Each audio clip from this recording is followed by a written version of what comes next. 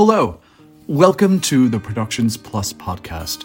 Today we have Productions Plus CEO Hedy Popson speaking with voiceover actors Virginia Welch and Dan John Miller and agent Debbie Williams about how to get started and be successful in the business of voiceovers. There's a ton of excellent information we've split into 2 episodes. In this first, you'll get a look at these 2 successful voiceover actors and how they got started, and their process for auditioning and working with the clients in the booth. Here we go. Welcome to the Productions Plus podcast. Today we are extremely excited to be talking about booking the job, a new emphasis series that we're going to focus on for the next couple podcasts to talk to you, our clients, our talent, our actors about actually getting work in this arena. So today we're starting with voiceovers, and joining me is our voiceover agent extraordinaire, Debbie Williams, who is out of our Detroit office but booking all over the country.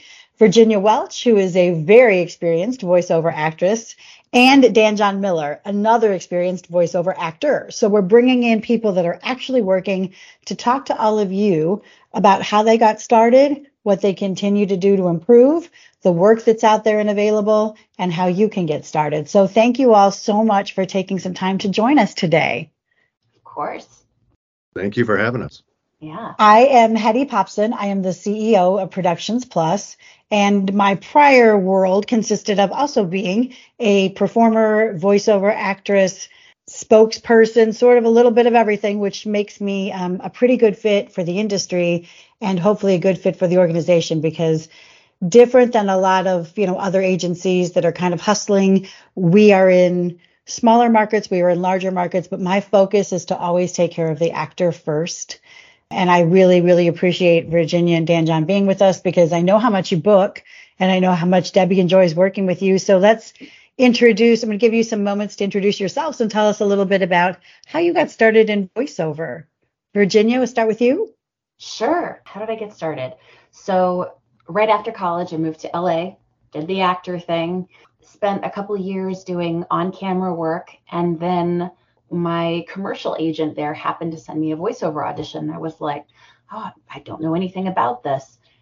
I happened to book the job. It was my favorite job I've ever done. It was for a Jeep Wrangler. And I was like, oh, this is where I need to be. So, I did them off and on for a little while. And then in 2015, fully switched over to voiceover. And I love it. I absolutely love it. I love the freedom that I feel in the booth. Yeah. And the people that I work with, they're really fun. Awesome. Dan John, tell us a little bit about your journey. Well, I got my training back in the days of non-caller ID by making prank phone calls when I was No, I always loved, I think that just the classic thing of cartoon voices as a kid and just kind of imitating those. And then I did throughout, as we called it then, junior high and high school, just doing a lot of ridiculous crank calls, and as we call them, and just doing dialects, voices, and just having fun. And we would always record them on a cassette tape, with my friends. And then, I went to college, Michigan State, and studied telecommunications and TV production and film stuff.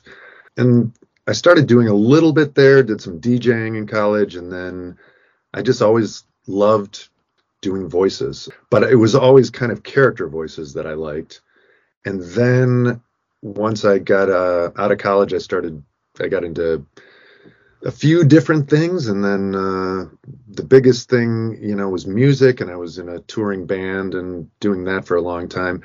And then I kind of figured out that I could get health insurance through SAG, through acting, and doing some voiceover things. And so once I joined SAG, that was a pretty great thing. Got married, and the health insurance was more important. I love that. But I think the biggest thing is just really, I guess, as Virginia said, once it clicks with, when you're doing on-camera stuff, which is so great, but it's just it's a completely different animal for voiceover.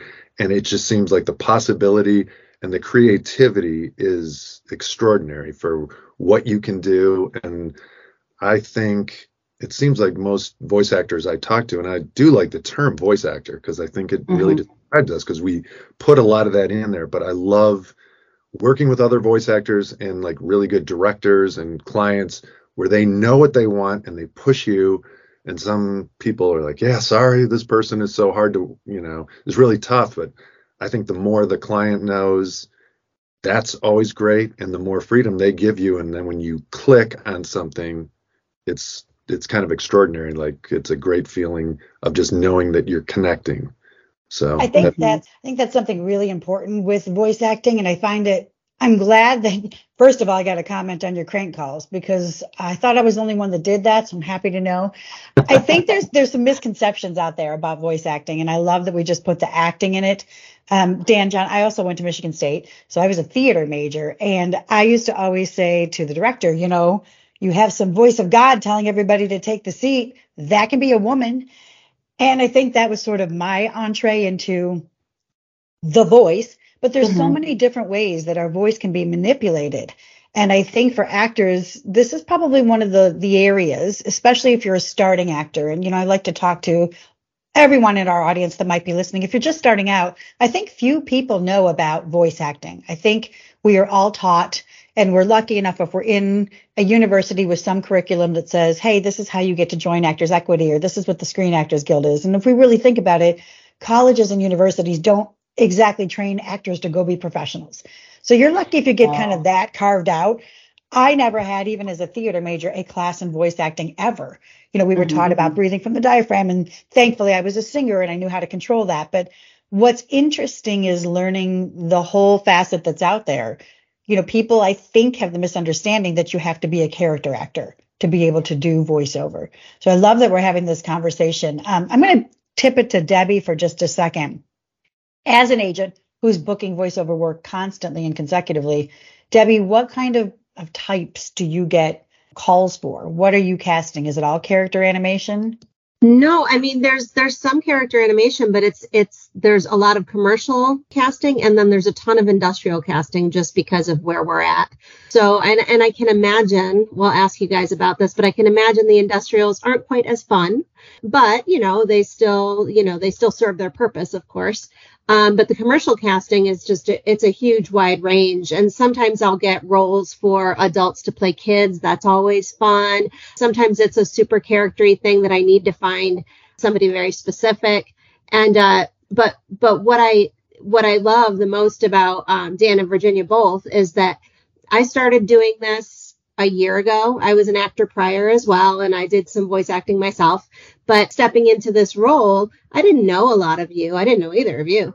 And so I did some listening to, previous clips and such. But right from the get-go, if I put Dan John Miller in a Dropbox, he's the last three in the box. He's one of them. Always consistently. And Virginia, you are too. Always. So I always know, like, those are two of the first names that I put in the email because you guys are so bookable. And I think part of it is that you're super prompt, like you get your submissions in right away, but also you're really versatile. Like there's not a script. Like I rarely get a submission request and say, oh, can Dan do that?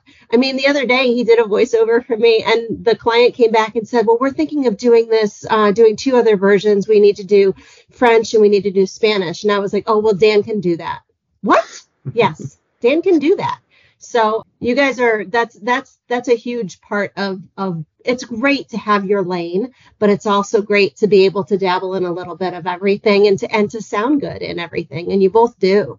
So I want to peel back again. I like to peel back these layers for everybody that might be listening. So we have an actor that's listening that says, okay, I think I have an interesting voice.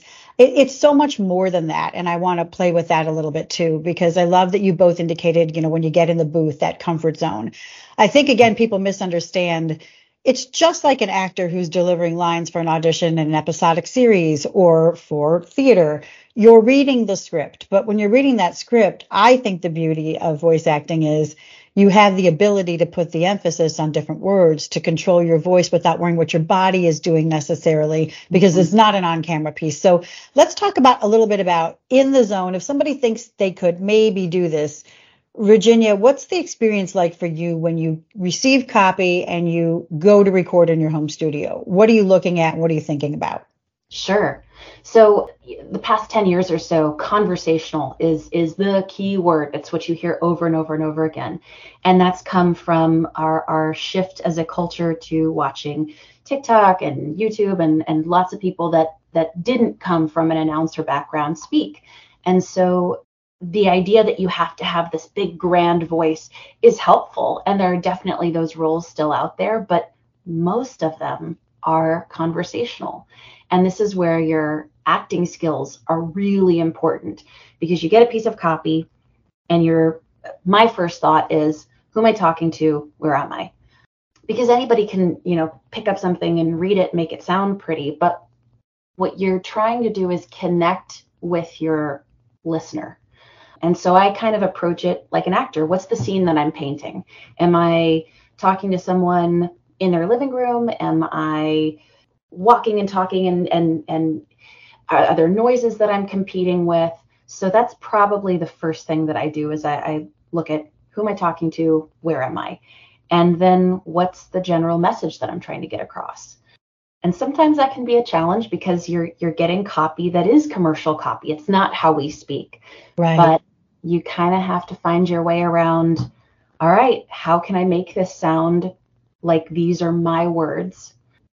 And the other great thing is, depending on the casting director and client, a lot of them are not only open to, but excited about a little improv. And I don't mean completely changing the script, but just maybe shifting a word or two to make it sound like something you would say, to make that very personal and very uniquely you. You're not trying to be someone else. You're trying to be the character that comes from you speaking the lines.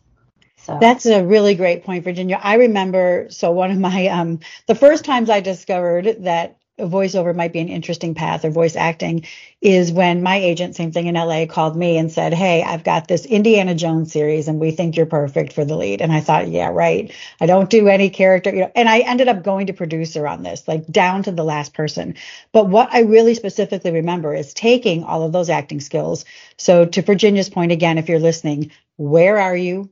Who were you talking to? Who's listening to this? Who's the recipient? Because I remember just taking the slashes. I think a big mistake actors make is when they look at copy and they look at it very exact. You're looking at a comma where a comma is and a period where a period is. Yes, that's the intention, but we don't speak like that, to your point, Virginia. Sometimes we roll through periods. I mean, I have a stepdaughter. I don't think she has a pause. She can go probably 3 minutes straight. And that's the topic right now. I mean, that's the TikTok speak. That is what we're trying to relate to. So I love your process. And I love that thought about who am I talking to and how do I deliver that? Not necessarily how you think it should be delivered. Dan, right. What's your approach?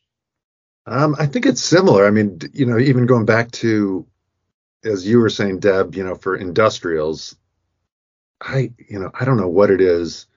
I love it all. Like even just the most technical thing, I just love recording and just doing voice work. So even doing something like that, I think keeping it conversational, even in that realm, is what people want because you're trying to communicate. I think that's the overwhelming thing I try to remember. So I've done auditions, and I'm sure you can relate to this, Virginia, of overthinking it as you're recording an audition. And all right, I've recorded that 4 times, like how many times am I going to try to get this line right? And then you kind of edit different chunks together, and then you're like, this just sounds disconnected, and this is not working for my brain. So how's this going to work for a casting director or a client or whatever? So I think it's just really that, just if it's a commercial, you're really trying to persuade somebody. It's raising the stakes, right. and just trying to think of like, what is the best way? I don't know if you wanted to just say like, okay, somebody is going to come and take my cat from me, or my pet, or my child, or whatever. Not to be gruesome or anything, but just like saying, okay, if I was really, who's my audience? Is it one person I'm talking to? It's a friend, whatever. How am I going to persuade them that this is the way to go? It's not going to be very overly polished. And then you can feel if it's too conversational, maybe it does need a little bit, but I think it's just that real you can feel in your heart, I think, when you're doing it the right way.